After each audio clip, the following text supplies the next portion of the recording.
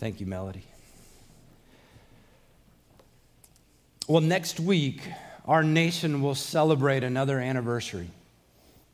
Next week, we're going to celebrate the day that representatives from the 13 original colonies gathered together and they signed a Declaration of Independence. And one of the most famous lines from in that Declaration of Independence is this. It says, "We hold these truths to be self-evident, that all men are created equal, that they are endowed by their Creator with certain unalienable rights, that among these are life, liberty, and the pursuit of happiness." There are words in that sentence that we could ponder and reflect on and really dive into to consider all that it is, but it's not Scripture, so we're not going to meditate on that too much. But I think it relates to today, which is why I want to bring it up. But think about this.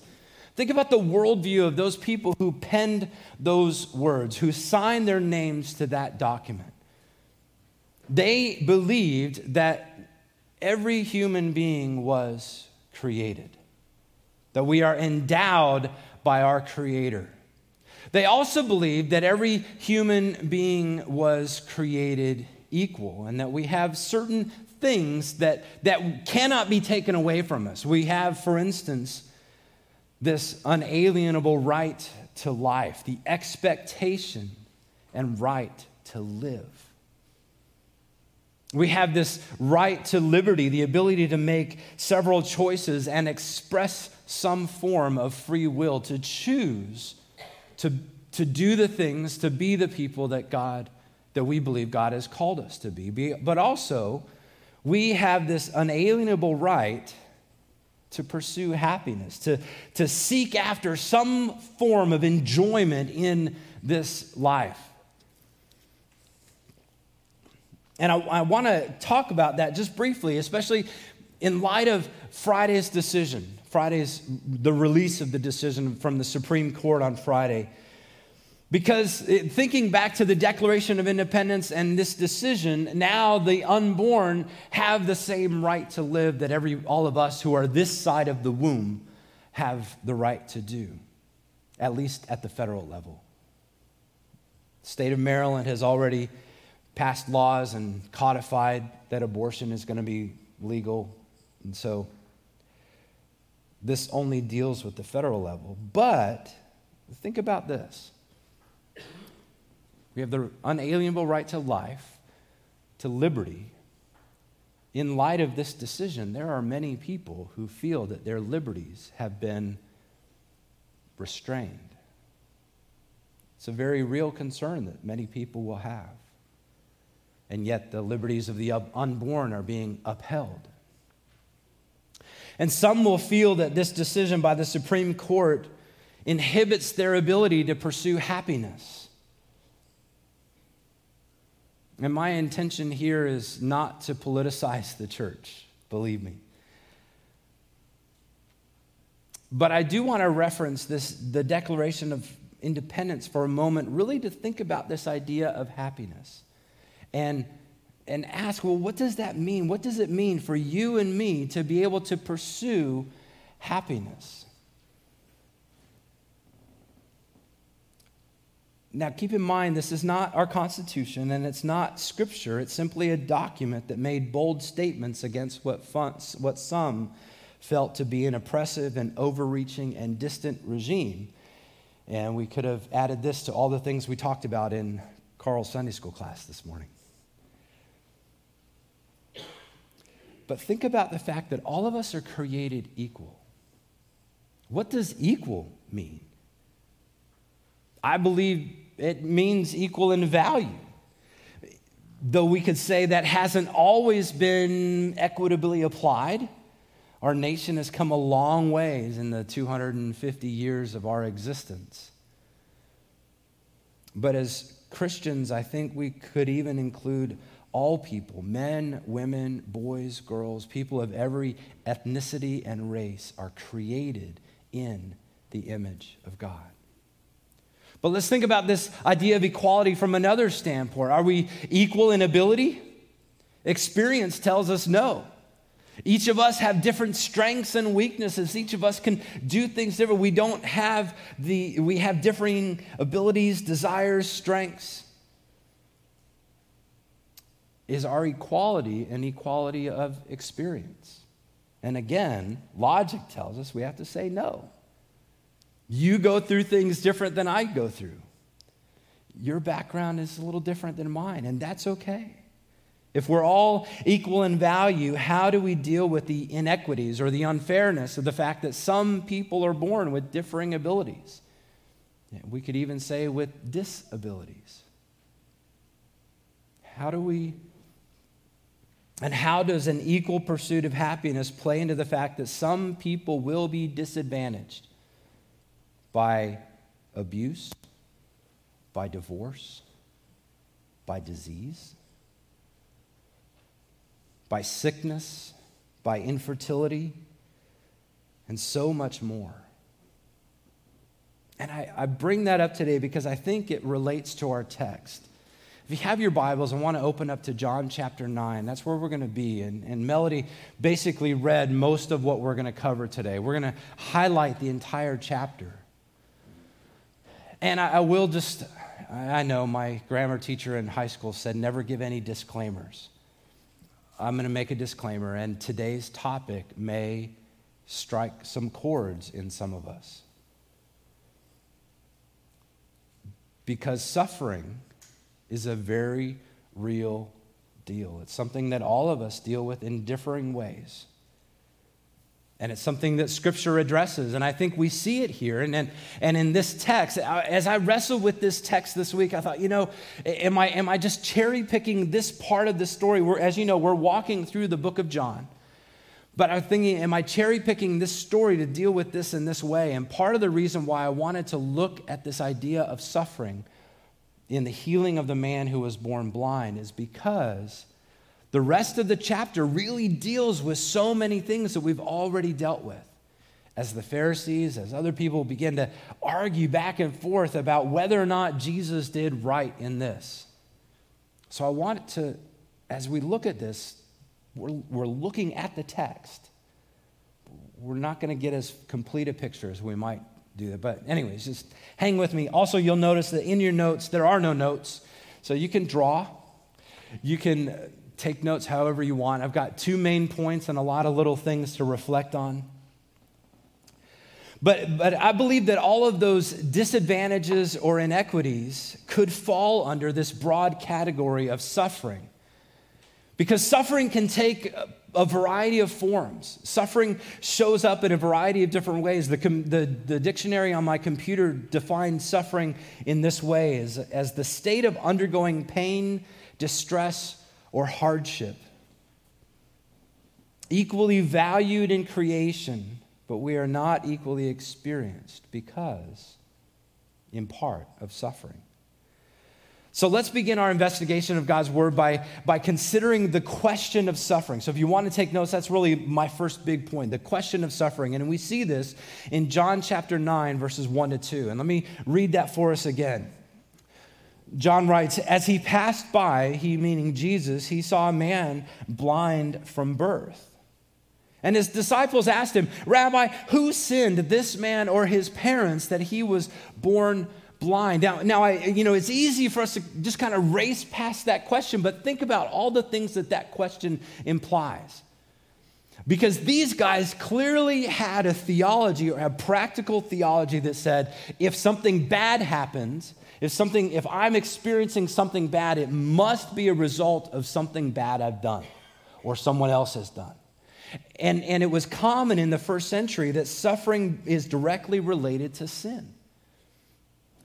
And they're not alone. There are many parts of the world where people would agree something bad or something evil that someone did would have caused the man to be born blind. But think about the natural outworking of their question. Did this man sin, he was born blind, or his parents in order for him to be born that way? How could he sin in the womb? Now, I know some of you moms have had rambunctious children. I used to love sticking a flashlight on Danielle's belly when Zach was in utero, and he would push up against it, and it was just kind of fun. We were playing with them. But was he sinning because he was overly punchy in the womb? I mean, think about their question. Or was he willfully rebellious before he was born? Clearly, this man's blindness was a hardship, and it must have a logical source. So let's think about, what are the sources of suffering? Where does suffering come from?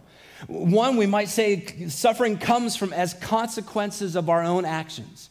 When I was a kid and I talked back to my mom, the natural response, the good and clear, just response of my mom to spank my butt was a clear consequence. And I suffered. My backside suffered because I did wrong. When I got a C in college calculus and barely passed a correspondence course in English, I clearly suffered lower grades because I didn't make the mark. I didn't do enough. It was a clear consequence of my own actions. But in addition to that, as Christians, we could look at, we can see that there are also consequences. Suffering happens as a consequence of the actions of others. We could say collateral damage, if you will. Several months ago, you guys may know, Danielle was rear-ended by a high school student. She was driving a Jeep, and the Jeep, being a taller vehicle, pushed Danielle's car into another vehicle, creating a Volvo sandwich. And airbags went off, and the car was totaled. And so Danielle, our car clearly suffered. But that was a clear consequence of someone else's actions. And Danielle has been going to Pat at the Poolsville Physical Therapy to get her shoulder worked on for months now as a result of someone else's actions. But as Christians, we also can see that not only do we suffer from our own actions, from the actions of others, but we also suffer as a consequence of living in a fallen world. You see, the original sin of Adam and Eve has borne outcomes in this world that we could say were not initially intended by God, but if God is sovereign, then everything has an allowance in his mind, which is why he's had a plan of salvation from the beginning of the world. But I don't think we fully understand the extent of our fallen world's consequences this side of eternity. I mean, just think about it in longevity. If you've read through the book of Genesis, you know that some people lived very long lives. I mean, upper 900 years. And basically, God told Adam and Eve in the curse from their sin in the garden, you will die. It just took them a millennia to do so. But when you look at how we are now, maybe our bodies, maybe what's happened in and around our world because of sin, God clearly said, I'm going to cap them off at 120. And eventually, people started living younger and younger lives. And if it weren't for medicine, some have suggested we might only live into our 40s. But there's another source that we have to think about, and that is a direct ordination of God. In one sense, if God is sovereign, and I believe he is, then all suffering is ordained by God. But there are sufferings that we must endure, that we must consider, that can only be explained by God's sovereign will. Why was this person born that way with that ability? Why did this person die at that time? Why did this person get that cancer? Danielle, one of the ladies on our prayer list is a lady named Tanya Ayler. And her story is a very similar story to what a lot of us experienced as Jack Lynette faced her cancer and eventually lost that battle as a young woman. If Tanya Ayler makes it to her next birthday, she will be 50 years old. A mother of 4, a pastor's wife, just like Jack Lynette. And it's not looking good.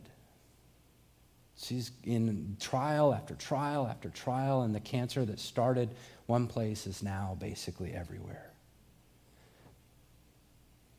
But some of us have experienced suffering because of a job loss or being overlooked for a promotion or an opportunity. And we think, why?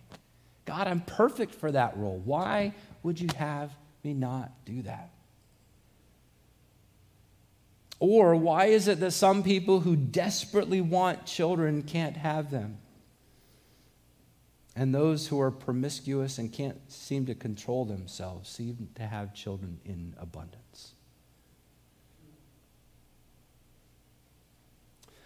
God has a hand in our suffering, but I don't think he's tortuous in that. He's not playing with us.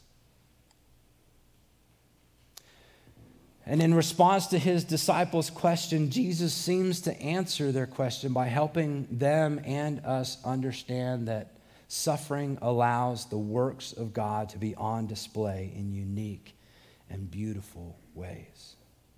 Suffering allows the work of God to be on display in unique and beautiful ways. Look at what it says in your Bibles in verses 3 through 7. And Jesus answered, It was not that this man sinned or his parents, but that the works of God might be displayed in him. We must work the works of him who sent me while it is day. Night is coming when no one can work. And as long as I am in the world, I am the light of the world. And having said these things, he spit on the ground and made mud with the saliva, and then he anointed the man's eyes with the mud and said to him, Go wash in the pool of Siloam, which means sent. And he went and washed and came back seeing. You see, this man was healed, a sign which brought fulfillment to prophecies that had been foretold hundreds of years earlier. If you want to write down this reference, Isaiah 29:18 says that in that day, in the day of the Messiah, the deaf shall hear the words of a book, and out of their gloom and darkness, the eyes of the blind shall see. Isaiah 35:5 says, Then the eyes of the blind shall be open and the ears of the deaf unstopped. So this man, Jesus doing this, I think for some people is saying, hey, this is the guy. Isaiah told us that the blind would see. But here's a reality that we have to wrestle with. There were a lot of other blind people in Palestine at that time who did not receive their sight. There were a lot of people who died who were not brought back to life. There were a lot of lame people who were not healed. And there are people today who are not healed. Many good and godly people suffer with blindness, deafness, differing abilities, loss, and so much more.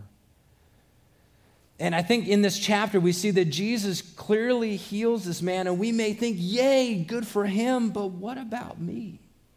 God, why do I have to endure this way? And you know, the Apostle Paul had a very similar question for God. In 2 Corinthians chapter 12, verses 7 and 9, he said, So to keep me from becoming conceited because of the surpassing greatness of the revelations, a thorn was given to me in the flesh, a messenger of Satan to harass me, to keep me from becoming conceited. 3 times I pleaded with the Lord about this, that it should leave me. But he said, My grace is sufficient for you. My power is made perfect in weakness. Therefore, I will boast all the more gladly in my weaknesses, so that the power of Christ may rest on me. Paul knew suffering. He understood it, and he clearly knew that God was allowing this suffering in his life to keep him humble. Oh, Lord, it's hard to be humble when you're perfect in every way. He knew that he needed that, as painful as it was. And yet he faced not only that physical trial, he faced prison. He faced so many other things. In fact, he tells the church in Colossae, this is Colossians 1:24, he says, Now I rejoice in my sufferings for your sake, and in my flesh I am filling up what is lacking in Christ's afflictions for the sake of his body, that is, the church. And I realize there's a lot in there, and I don't have time to unpack all of that, but it's not that Christ's suffering was insufficient, But it's that in order for us to be put on display, maybe there is some suffering that has to go through us so that we can help people understand, hey, God is at work, even in the midst of this difficulty. Or what if we were to consider the life of Job? We sang a song that was inspired by him as he lost everything. He lost his livelihood, he lost his wealth, he lost his children. And then the book spends 30 some odd chapters reflecting on loss. And he asks the question, why? And he gets to the end, and God's answer is, trust me, I'm sovereign. I allowed that because I am God. And Job's response was, okay.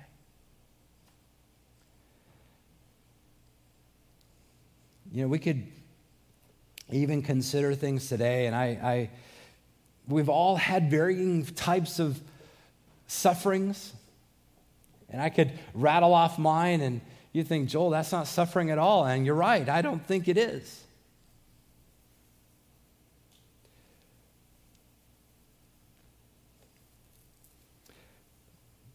But I want us to think, let's think back to this passage, looking in John chapter 9. Even though, so think about this man being born blind means that his body, his ocular nerves were likely not connected. There were things that were missing in his physique. So God, in healing him, had to put things together that were not there. And so, you know, it's not like he could just go see Tom and Robin and get a new set of glasses to have his vision corrected like I do. He needed something more. But think about this, the very thing that he got, the very thing that I think his parents had hoped for from the time he was born, he got. And yet life didn't get better for him. If we were to read the next part of the chapter, in fact, his neighbors begin to question him in verses 8 to 12. They're saying, is this the guy? No, that's not the guy, because the guy was this. And they begin to question him. And then they take him to the religious leaders. And the religious leaders begin to say, so when did this happen? How did this happen? Are you sure you were born blind? No, you couldn't have been born blind. Who did it? And if that guy was a man of God, he would not have done it on a Sabbath. His life got hard fast. It was okay as long as he suffered on his own and we just threw a few coins at him. But now that he's healed, we have to wrestle with all sorts of theological things. And the people in that synagogue, in fact, what ended up happening, he got kicked out of church because he was healed by someone else on a day that someone else ordained. He was healed on a Sabbath. He received the very thing he wanted, but it cost him virtually everything else. Even in the healing, there was suffering as he and his parents faced that crisis of faith. And yet there's another side of it. Eventually, this man came to faith. Jesus found him again and talked to him and said in verses 35 to 41, he said, do you believe in the Son of Man? Then he answered, who is he, sir, that I may believe in him? And in verse 37, Jesus says to him, you have seen him, which is now a new thing for him. You have seen him, and it is he who is speaking to you. And he said, Lord, I believe, and he worshiped him. And Jesus said, for judgment I came into this world that those who do not see may see, and those who see may become blind. So how is God glorified through suffering? How are we edified through suffering? John 9, 3 through 5, let me read this once again. It says, Jesus answered, it was not this man that sinned or his parents, but that the works of God might be displayed in him. We must work the works of him who sent me while it is day. Milne, one of the commentators that I've been reading, says that Jesus links the disciples with himself in referring to his work in anticipation of his teachings that we'll see in chapters 13 to 16. And he continues, in a larger sense, it anticipates the coming ages when the risen Lord himself would be at work through his people. It's not that Jesus was going to go around and heal everybody and fix every problem and cure every disease, but he's going to cure some so that we could then be at work, ministering grace and love and mercy. And it seems that Jesus is getting to the truth that the source of suffering is not as important. Hear this clearly. Why the suffering is happening is not as important as the ministry that God has called us to through that suffering. We have a part to play in God's work within the suffering of his people. And our suffering may not result in a happy ending. If I was this man born blind, I might also want to go back to being blind if I had to go through what he went through. The pursuit of happiness, as our Declaration of Independence implies, or the pursuit of godliness, does not produce happily ever after of fairy tales. It does reveal the work of God in our lives and the dependence of God for our lives. So what? What does that mean for us? And let me just conclude with a couple comments. And one is that I think when we face challenges, when we face suffering, we need to continue to pray and seek God for his will in the midst of it. Suffering can be a sort of wake-up call. It can be like that medical diagnosis that causes some people to drastically change their lives because they know if they don't, they're going to be dead in a few years. Suffering becomes that kind of thing.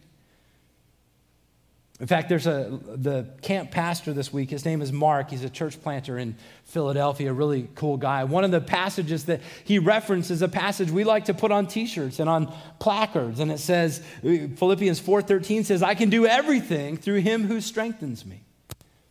And we think, yes, Lord, I want to do everything. And as Mark said, it's great encouragement and great empowerment, but everything does not include giving me the ability to dunk a basketball without some sort of trampoline. But think about the context. In Philippians 4, here's Paul in prison. And he says this, Philippians 4:10-13, he says, I've rejoiced in the Lord greatly that now at length you have revived your concern for me. You were indeed concerned, but you had no opportunity. Not that I am speaking of being in need, for I have learned in whatever situation I am to be content. I know how to be brought low. I know how to abound. In any and every circumstance, I have learned the secret of facing plenty and hunger, abundance and need. I can do all things through him who strengthens me. It's not that Paul's trying to overcome, trying to get rid of the chains or get rid of the suffering. He's enduring through it.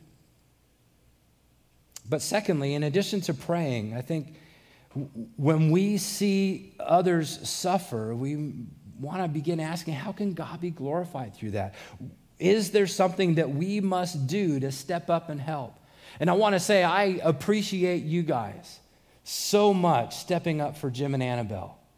The meals that you've prepared, driving by their house and seeing that their grass needed to be mowed and their weeds needed to be removed and some things need to be painted. You guys are doing exactly, I think, what we are called to do as the body of Christ in the midst of the suffering that they're going through. Keep up the good work.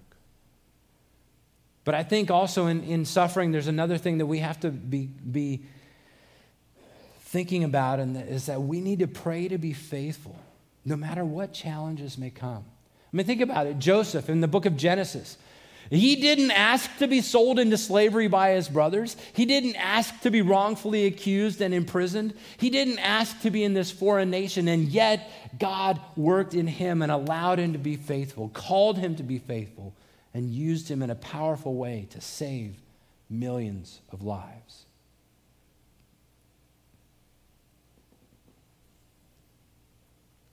We could look and ponder all day for months about the faithfulness of Job.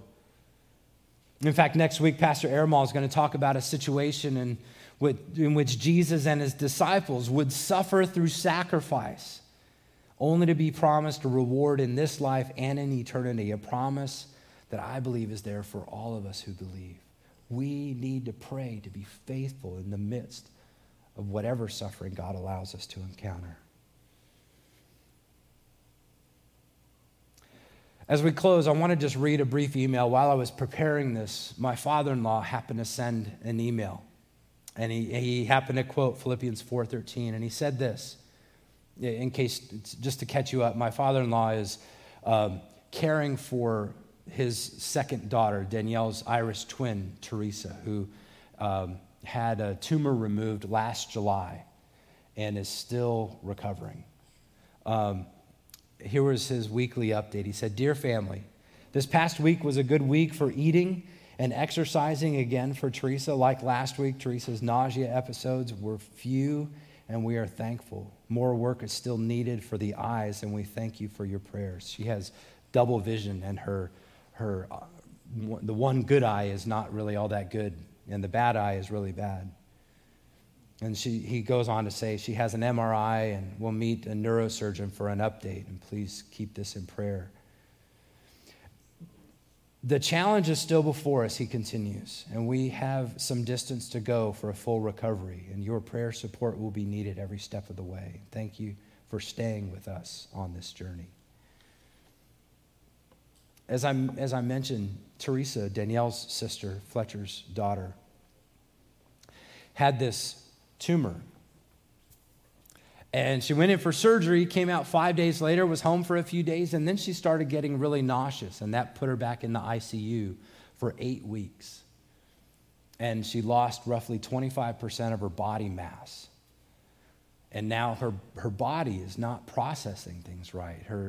So Fletcher's working on helping her gain weight, but she wants to throw up when she eats, and so it's just this vicious cycle. And yet to see their faithfulness through this is astounding.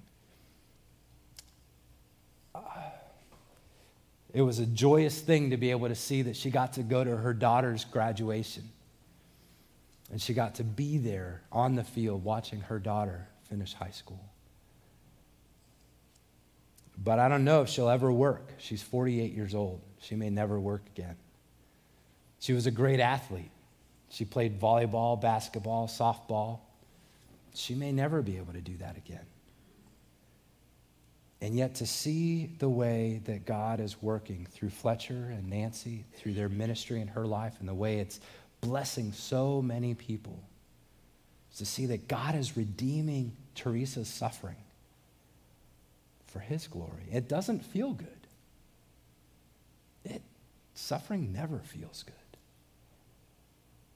But we must be faithful through it.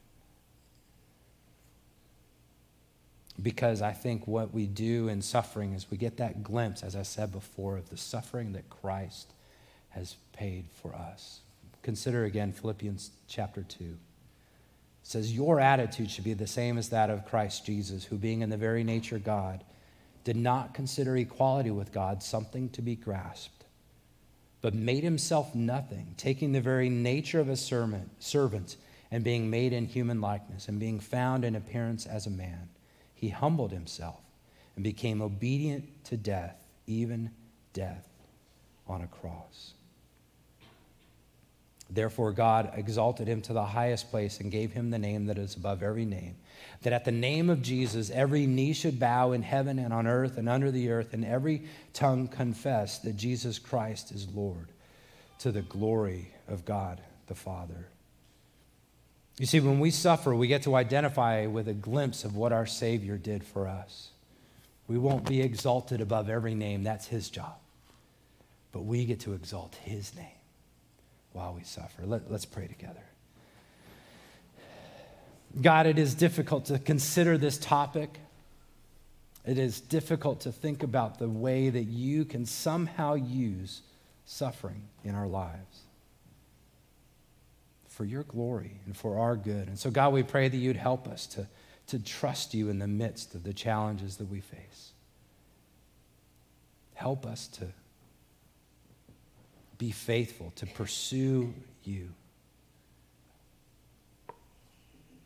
that you might be glorified. Lord, we want desperately to understand the why.